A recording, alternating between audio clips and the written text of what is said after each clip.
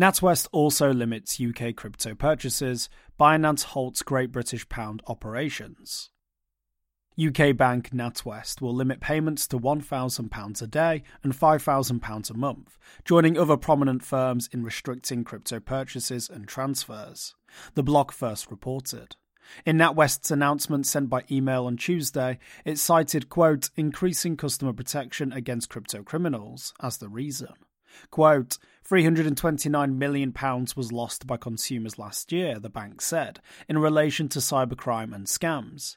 Indeed, the year before that, £36 million, $39.7 million, was lost by investors to crypto fraud through Binance alone. The UK invested £100 million in October to properly police the industry through a dedicated task force.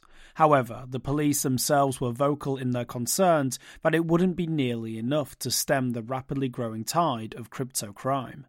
While data is thin, a study by security firm VPN Overview attempted to analyse which banks were handling the most cases of reported fraud. Google search terms for fraud assistance were highest in relation to Santander, NatWest, Barclays, HSBC and Halifax, the study found and published last week. Just like NatWest, HSBC, Nationwide and Santander have all placed similar restrictions on crypto investors in recent weeks.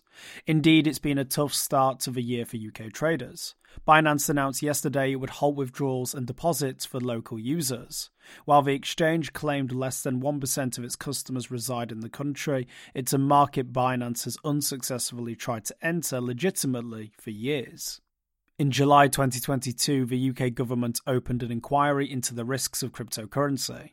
After FTX collapsed in November, top firms like Binance and Kraken were asked about their alleged involvement. In February 2023, the UK government announced firm regulations on the industry in a bid to crack down on illicit finance. It appears as though British crypto investors can expect more blows to come. On Monday, Coinbase alerted users that their information was handed to the UK's tax authority regarding a fiscal year for which filing deadlines are long gone. For more informed news, follow us on Twitter, Instagram and Google News, or subscribe to our YouTube channel.